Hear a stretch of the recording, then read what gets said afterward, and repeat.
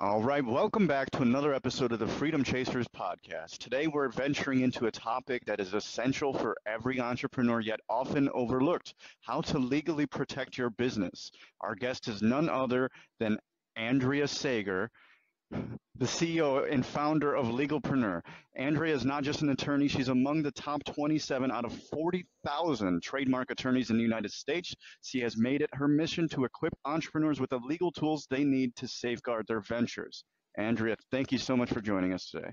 Thanks for having me. I'm excited about this. Me too, me too. So let's just start off right away. Like, what are most entrepreneurs getting wrong when they're setting up their business and stuff like that? Oh, there's so many, but number one is to have an LLC from day one. I have heard, so many different answers. And if you go to a Facebook group and ask, when should I file an LLC? Should I be a sole proprietor or an LLC or an S Corp or an LLC? You'll get a million different answers from a million different people. But I'm here to tell you that you should be an LLC from day one, even if you haven't made any money. If you have a business or are planning to launch a business, you need an LLC. And an LLC is a limited liability company, and that protects you personally from the debts of your company.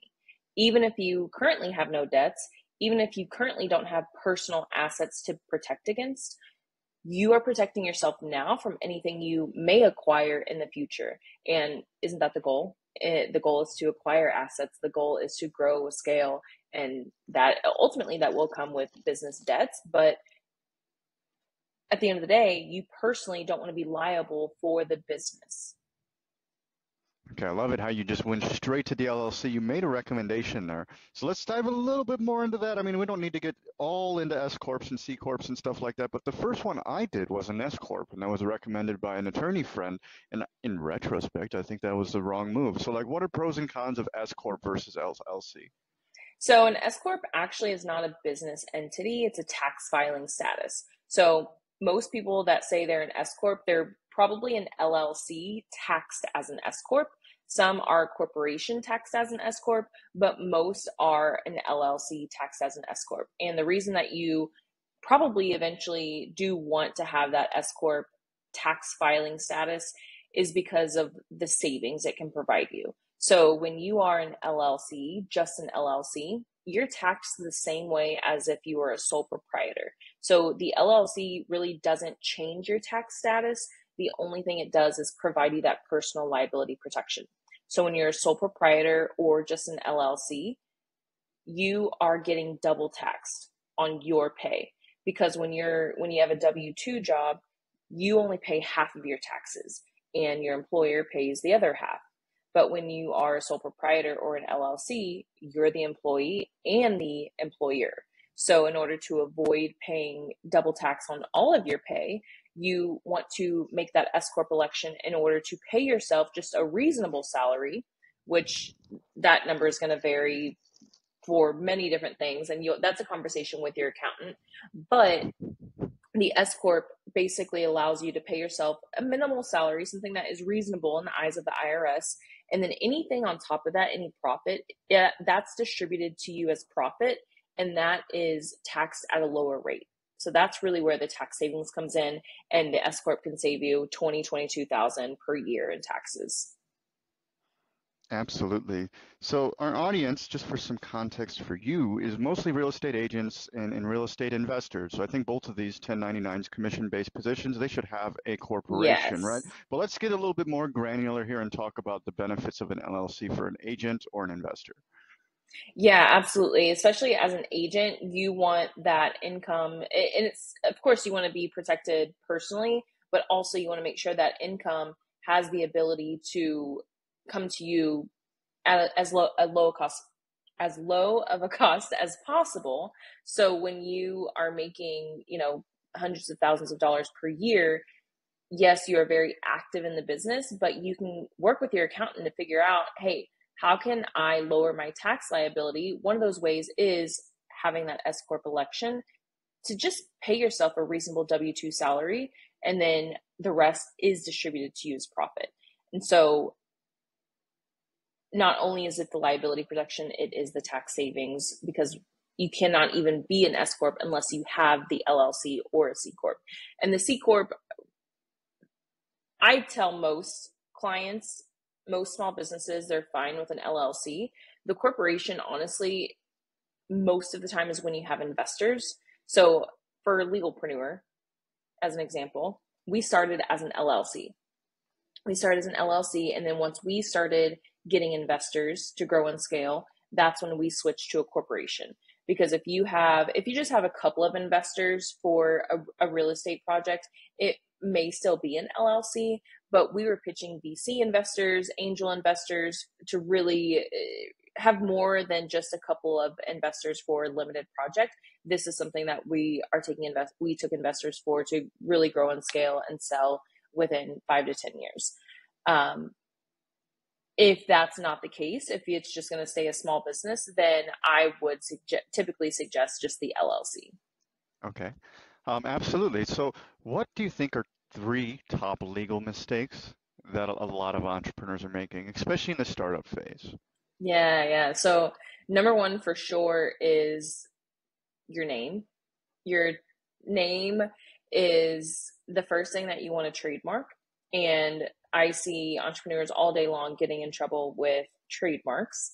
And it's something that can easily be avoided. And really what throws people off is you may do a search on social media, Google, maybe even the trademark database, and you don't see anything that's a direct hit. And you're like, oh, okay, I'm good to go.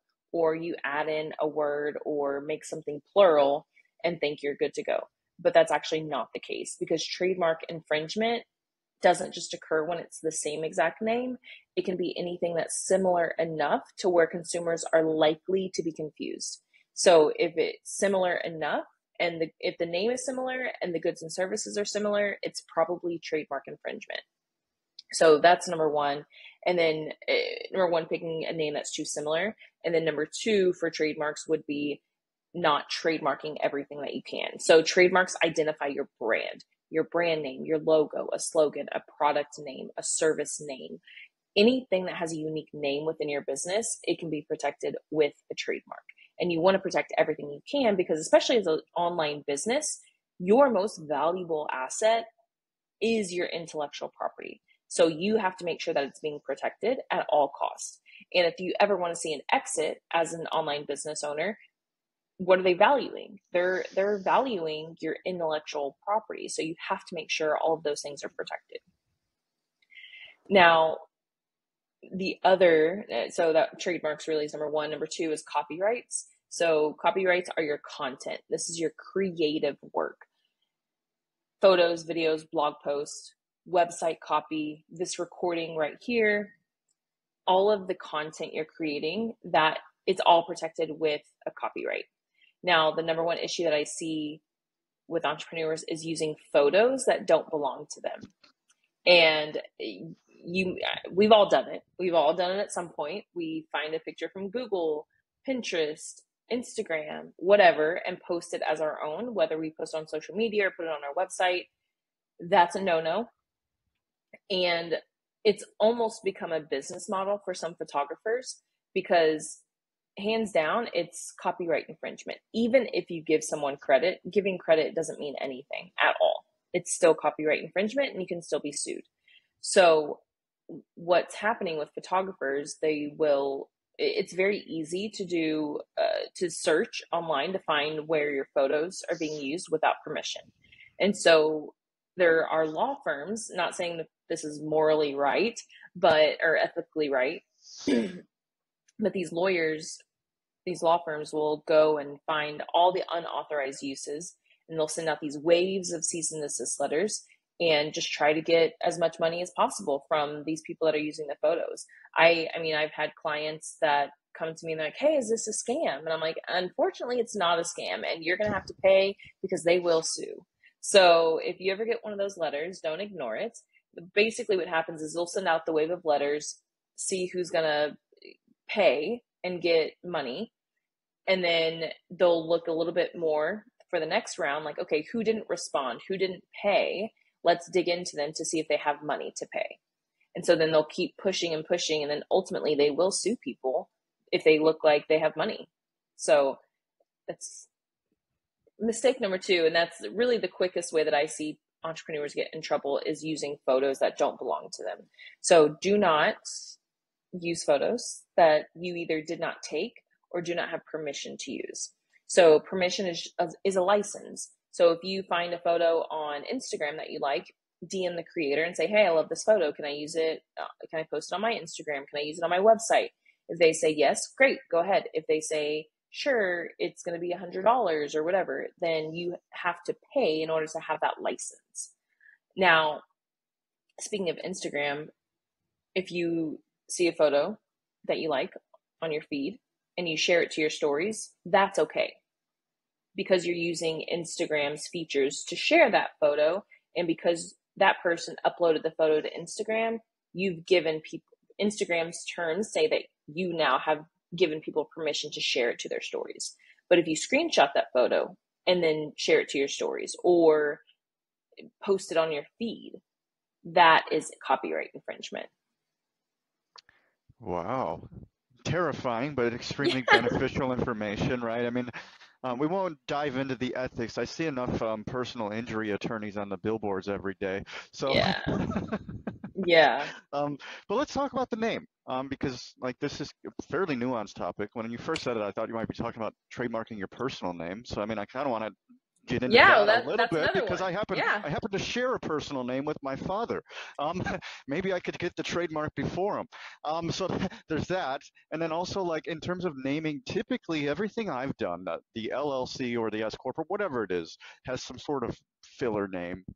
It's not like the actual name and then we get a DBA. Is that standard practice? So we'll just go into those two questions. Yeah, completely personal preference. I see it, all across the board. If you have, because I tell people you can have XYZ LLC, and then you can have a DBA for how you're actually doing business. The XYZ LLC, it doesn't have to be protected with a trademark. It can if it's presented to the public somewhere, but really you want to protect how are people perceiving your brand? How are people interacting with your brand? If you have XYZ LLC, but the brand is Legalpreneur, I don't know, I'm just making this up, then you want to protect Legalpreneur. It's really not important about XYZ LLC. It's protecting how the public perceives you. Okay, cool. But personal names, legal names, that is actually a thing as well. If you have a personal brand and you're doing business with your personal name, that needs to be protected with a trademark as well. And you love a good lawyer story. I don't remember if this is in South Carolina or North Carolina, but there's a father and son that were in a big heated trademark battle a few years back. I think they may have been in personal injury law. It feels par for the course for personal injury attorneys to be fighting over a trademark legal name. But yeah, definitely a thing. I could imagine a personal injury father-son showdown could be like a bloodbath. Like it sounds like it could be real bad. Cool. That's interesting. I'm gonna have to look into that. Yeah. I could scoop it up before him. So let's talk about trademarking versus copyright a little bit more in detail. I mean, you went over the basic concepts a little bit, but I'd love it for you to flesh it out a little bit more. Yeah. So trademarks, I always tell people that your money is most likely better spent on a trademark application rather than a copyright application. Because when it comes to copyrights, you automatically have protection the moment the work is created. You do not have to have a copyright registration. So when we record this, Tim, the moment we're done recording, it's protected with a federal copyright. You don't have to file the application. You automatically have protection. However, in order to sue someone for copyright infringement, you do have to submit the application. You do have to have already heard back from the Copyright Office in order to sue someone for copyright infringement. Now, on the other hand, that's not the case when it comes to trademarks. For trademarks, you do have to have the registration in order to have federal trademark rights. And I personally am a huge fan of federal trademark rights, especially for online business owners. A lot of old school trademark attorneys, they'll tell you, oh, the trademarks don't matter because you're not going to sue anyone. Our goal is not to sue anyone for trademark infringement. However, when you're doing business online, you actually probably don't care if somebody has a local bookstore with the same name if you're selling books online. And so very old school, but we'll say Amazon.com, they started selling books online.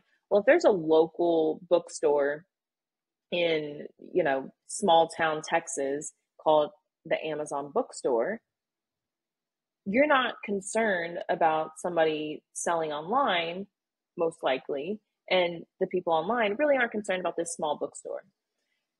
So that's really the concern back in the day. However, now everybody's doing business online.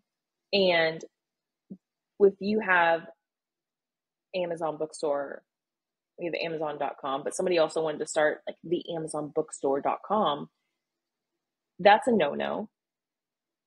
And even though Amazon is a huge behemoth, whatever, they would probably sue and do whatever. When you're a small business, you don't have the funds to sue. But what you can do when you have that federal trademark registration, you can go to the domain name host. You can go to where their website's hosted. You can go to every social media site that they're on and submit a trademark takedown. So you don't have to sue. You don't even have to hire an attorney to do it. Once you have that registration, you go to each platform, submit their trademark infringement reporting form, and that website, those social media pages, they will be completely removed within a couple of days. And that's because if those platforms didn't abide by this rule, like within like the internet laws, then they can also be sued for trademark infringement. So this is their safe harbor to have this reporting form and to act on it.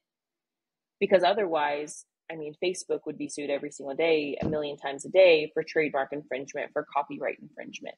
But they have these takedown forms in order to provide them with a safe harbor to not be sued for these things. Okay, and then what does the process look like for trademark? Is it typically like a cease and desist letter? Do you get like an opportunity to just stop, or is it like straight to the court essentially? Well, so this is really the process that I take my clients through whenever they find somebody that's infringing on them. I tell them, hey, we can go straight to the cease and desist letter. However, if you don't want to spend that money, you can either reach out to them first and say, hey, this is my brand name. Here's my trademark. Please change the name. If they change it, great, perfect. They changed it. You didn't have to spend any money. Or number two, after that, you can submit the trademark takedown. A lot of clients are reluctant to submit that takedown from the beginning because they're not trying to ruin anybody's business or life. They just want to protect what's theirs. So most clients are willing to give somebody an opportunity to change the name without getting their whole livelihood removed. I unfortunately have clients, or not clients, but people that we have submitted takedowns for in the past that had their whole business removed. And it's not our fault, but if they would have been, doing what's right, it wouldn't have happened. But I still get clients to this, not clients, but those people that we submitted takedowns for to this day, they'll email me like, hey, can you retract this statement so I can get this page back, so I can get this website back? And I personally cannot do that unless I have permission from my client. So I'll ask the clients, but if they say no, or if I don't hear back from the client, I'm not legally allowed to do that. Everyone who listens to our show knows Matt and I are passionate about obtaining financial freedom through real estate investing. We also know that everyone's situations and goals are different. And while there are programs out there that show you a path to financial freedom, many of these programs are just too cookie cutter and don't take your personality, situation, and desired outcome into account. Think about the number of times you have watched a guru online and tried to do the exact same thing as they did, but had nowhere near the same results. You are not alone. When I got started, I was continually paying for courses and getting only partial results until I discovered the path that made sense for me. And the results prove this. Most online course creators have let us in on their dirty secret that 90 to 95% of their students never complete their course and achieve their desired outcome. This is why we have opened up a few one-on-one coaching slots with Freedom Chasers Coaching, where you can get a plan to financial freedom that is completely customized to fit who you are and where you want to go, and most importantly, how you want to get there, where you can get a plan to financial freedom that is completely customized to fit who you are, where you want to go, and how you want to get there. The benefit of working with Matt and I is that we are interviewing between 5 and 20 successful people every single week. We have accumulated hundreds of seven-figure strategies and gotten the inside scoop from these successful entrepreneurs. We are able to work with you to pick the strategy that will fit the best and then help you create the custom plan and steps to take you quickly into financial freedom. The fastest way between 2 points is a straight line. If you want to get rid of the many curves in the road that can make the journey longer and more costly, then go to coaching.freedomchaserspodcast.com and book a call with us, and let's get you on a straight line path to freedom.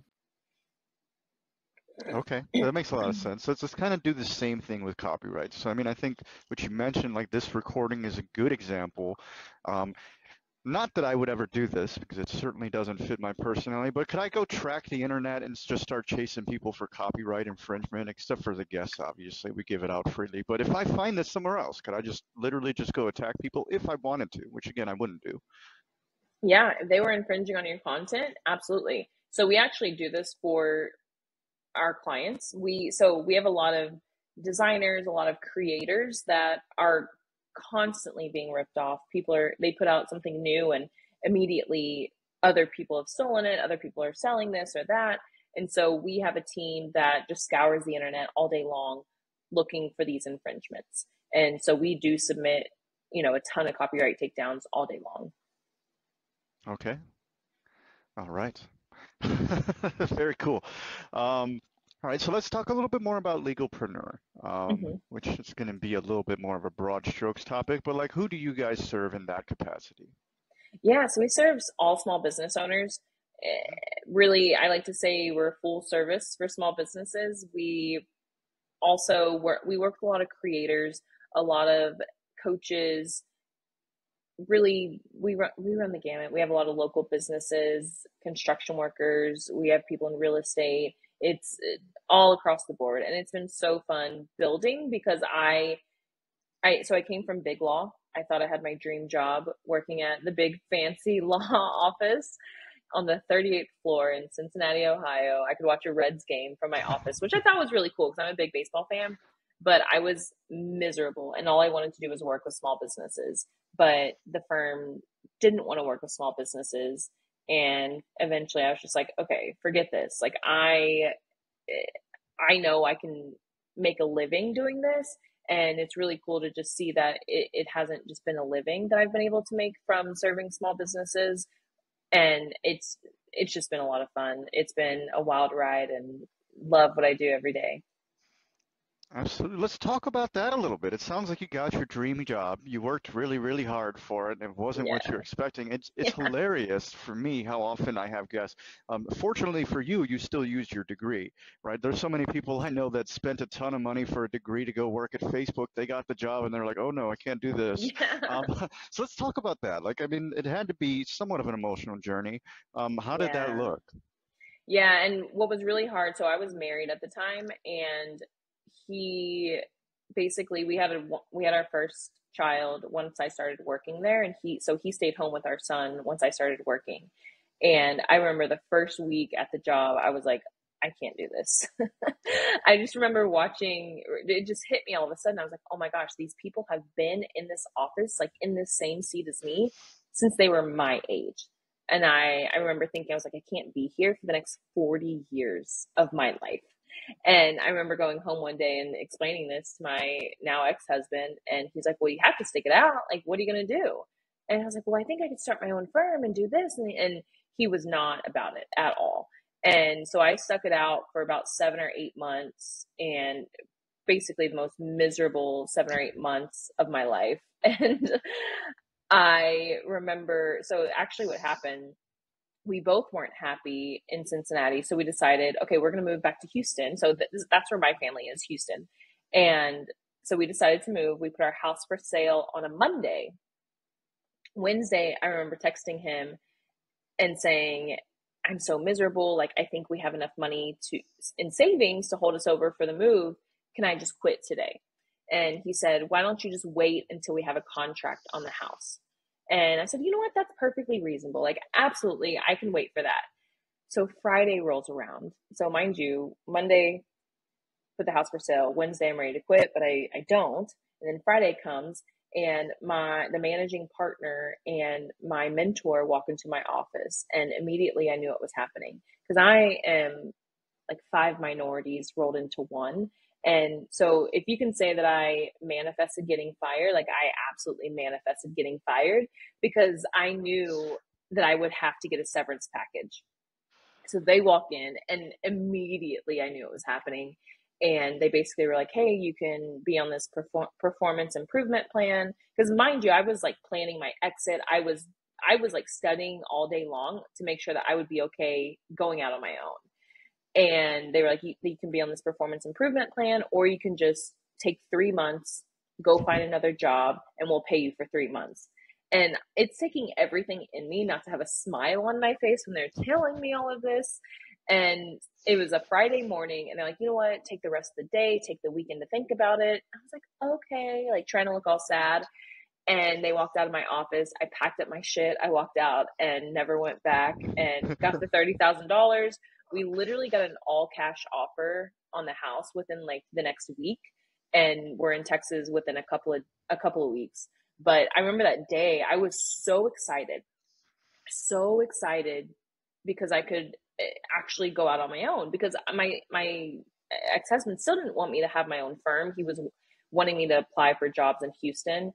And I was so excited because I was like, look, we just got this windfall, and now I have more runway to start my own firm. So I'm so excited. And I get home, and he is pissed, like pissed.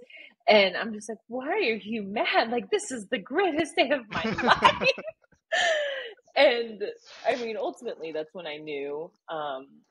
We were still married for a couple more years, but yeah, that clearly did not work out, but the business did. Absolutely. I love this. It's funny how, because I get on it with an attorney, not only an attorney, but number 27 out of 47 or 40,000 rather. And we have this golden nugget of I packed up my shit and I left. And also I manifested getting firing, which I think more Yeah. people should do. More people Yeah. should get fired and start their own business, because as you Yeah. mentioned and you alluded to, you find a lot more happiness and fulfillment when you're in charge. It might not be for everybody, but it's certainly worth, like, that's really where wealth is made, especially in Oh, the field of absolutely. attorneys and doctors and Mm-hmm. stuff like that. The private practices, they're the Yeah. ones that are really raking it in. Yeah. And that's ultimately what it's about, is not even, my mindset personally has changed a lot over the last 5.5 years since I've had my own firm. My goal, I want to grow to be $1 million law firm. I did that within 2 years. And then I would say, ultimately, I was just bored. I was like, okay, cool. I hit this, like, what now? And then I realized, okay, now I don't want to just work all day long. And I realized that I worked a lot because I was avoiding, my husband at the time. But now I work as little as possible and have as much fun as possible. That's ultimately my goal every single day. I wake up, I ask myself, okay, what's the most fun I can have today? And then I go do that. So I have learned how to balance as much as possible and make as much money as possible, but working as little as possible. That's ultimately my goal. And I've been in a pretty beautiful flow the last several months, but it has been a wild ride getting here. I will say that. Absolutely. And I'm sure you've enjoyed almost every step of the way. I think it's funny how parallel the entrepreneur's journey is. It doesn't really matter Oh what yeah. field you're in, because like Yeah. I'm a little bit behind you. I'm at the point where I'm realizing brute force isn't going to get me where I want to go. This is Hmm. actually, I need to slow down in order to Oh speed up, yeah. because I need to get more people involved, which Well, is something that you mentioned, because you said that you that's so worked too true. hard. Hmm. So I mean, it's just part of what happens. Well, so one thing I didn't mention, so I also play a lot of poker, and this summer so backtrack a little bit. So my real life best friend is my operations manager. She started working for me when COVID hit, and she is a professional bowler. So we bowled in college together, and that's how we met. now she bowls on tour, which is in the ladies tour is in the summer.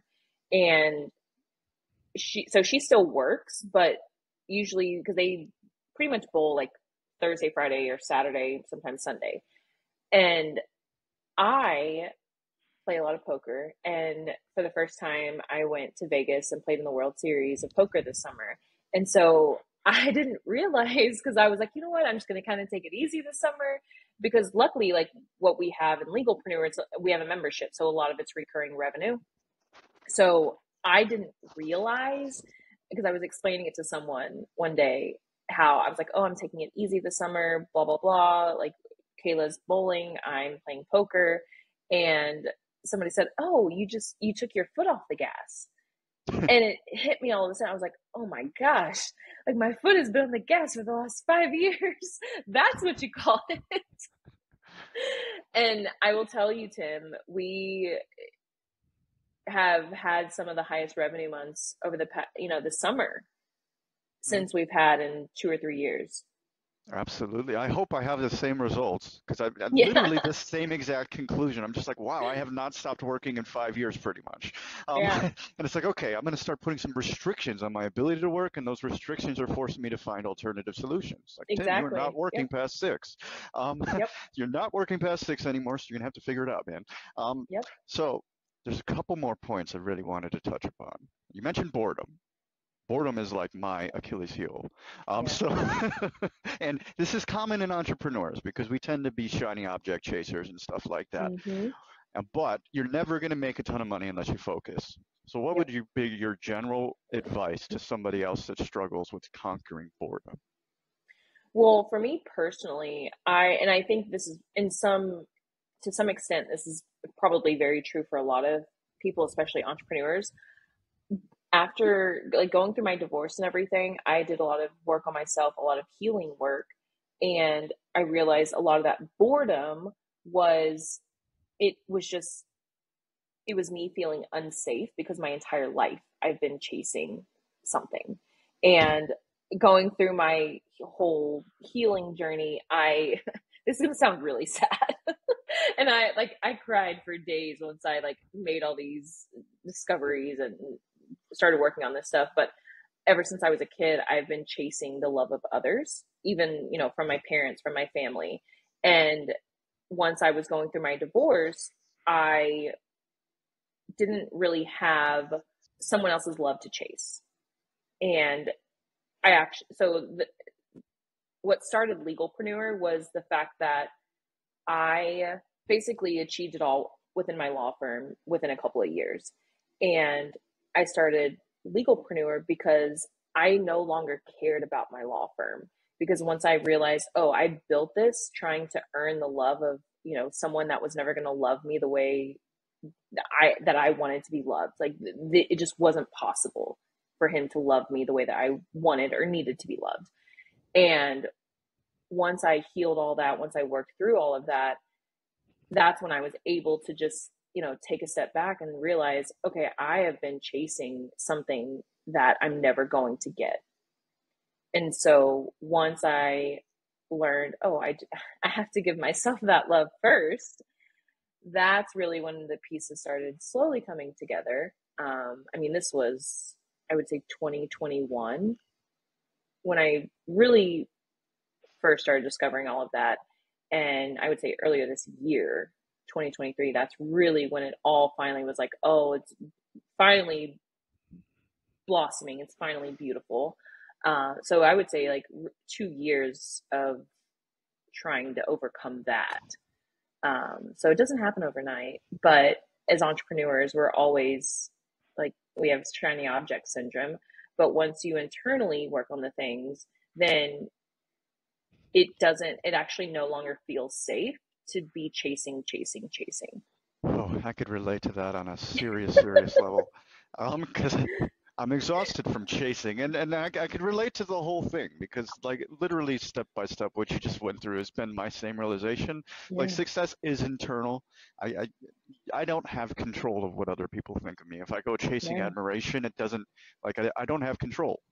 So you're bound to be upset if that is your goal. But if you make you have to be a little bit selfish. I think you could probably relate to this. I am far more willing to take action for somebody else's benefit than my own. Yeah. It is just, it's easier for me for some reason. It's like, oh, that guy's going to, like, they're going to get in trouble if I don't do this. I better do it.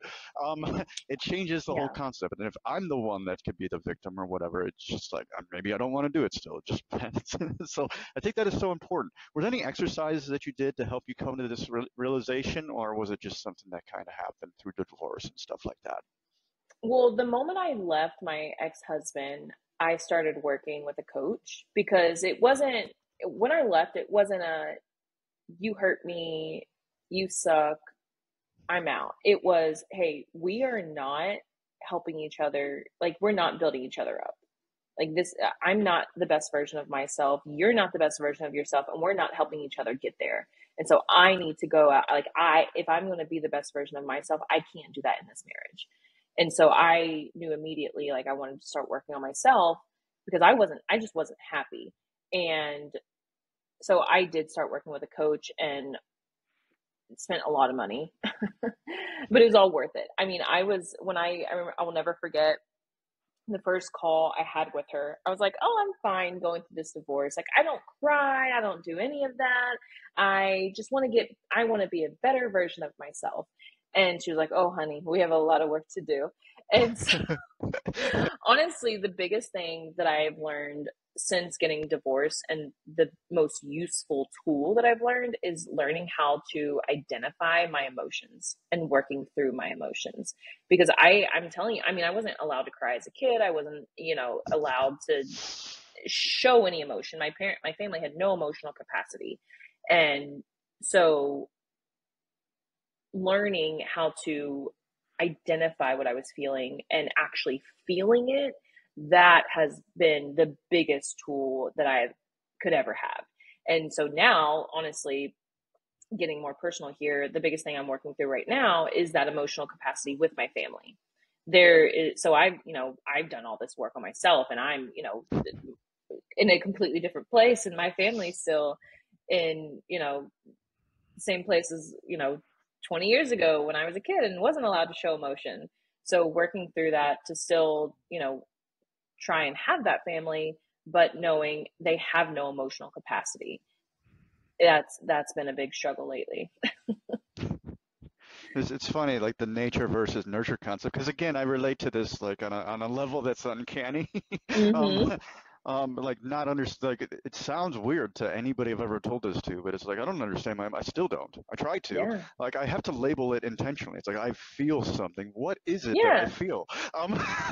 Yeah. So, um, but yeah, that emotional capacity. Once you understand it, you could also see the roots of why you're that way. And it is often Oh yeah. like a It parent is. not having the emotional capacity to pass on, right?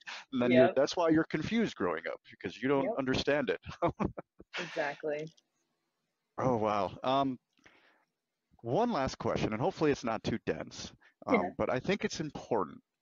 Like, because there are going to be some higher level entrepreneurs like attorneys and doctors and stuff like that that listen to this that might be interested in starting a private practice, but they might be very, very scared of it. What would you Mm-hmm. tell them? Just do it. What I have learned over the past really 5-6 years is, if something's on your heart, if you're feeling something like a nudge to do something, like that is worth something, and it is worth exploring. So it may seem hard, it may seem like the scariest thing in the world. You may think, oh, I can't leave this job because I have a family and kids to support. You can come up with every last excuse in the book, but ultimately, if it's on your heart, it's there for a reason. And the universe isn't going to give you something that you can't handle. And I know that sounds very cliche, but I know there's a quote, it's like jump and then the net will catch you. And that's ultimately what it comes down to, because you just have to jump and you'll just figure it out.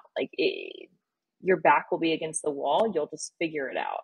And that's ultimately really what happened when I did start my own firm, because I was scared because nobody had even come to look at our house. And I really wanted to hurry up and move to Houston. And there were so many things that had to happen. And Tim, literally within a week or two, it was probably like 10 different things had to happen. It's like, well, hopefully eventually we'll get to move to Houston. Bam, our house gets for sale. Bam, I get fired. Bam, this happens. Bam, that gets done. And then bam, we like literally get an all cash offer, which didn't really happen where we were living. It was all retail and retail purchasers, but it happened like this guy and his wife had moved from California. He was a startup founder. He had plenty of cash, and they paid in all cash. And I was like, wow, like this is when you know that you're on the right path. Like things just, you make a decision and you start pursuing that decision and things will just fall into place. Absolutely. Well, that's my favorite part about the entrepreneur's journey because it's a growth journey. As your business grows, you need to grow with your business. And it sounds kind of self-serving and selfish, but like it makes you a better person. You have to become a better person to accomplish really large goals. So to anybody out there listening, make one day today. Go out there and jump. Just go out there and jump because you're going to figure it out. There's really no problem that can't be solved. There's really no such thing as that thing. So just go out there and you'll figure it out. Andrea, anybody out there that are thinking about jumping and they might need some legal support, what would be the best way for them to get in touch with you?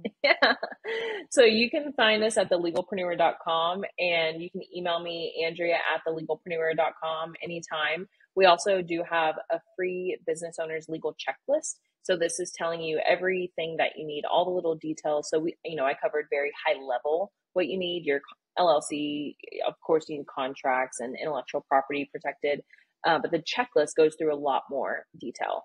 And in that, we also provide a business audit. So Legalpreneur, we sell the business audit, but in the checklist, there's a code to get it for free. So normally it's $450, but there's a code in there to get it for free. So definitely check that out in the show notes.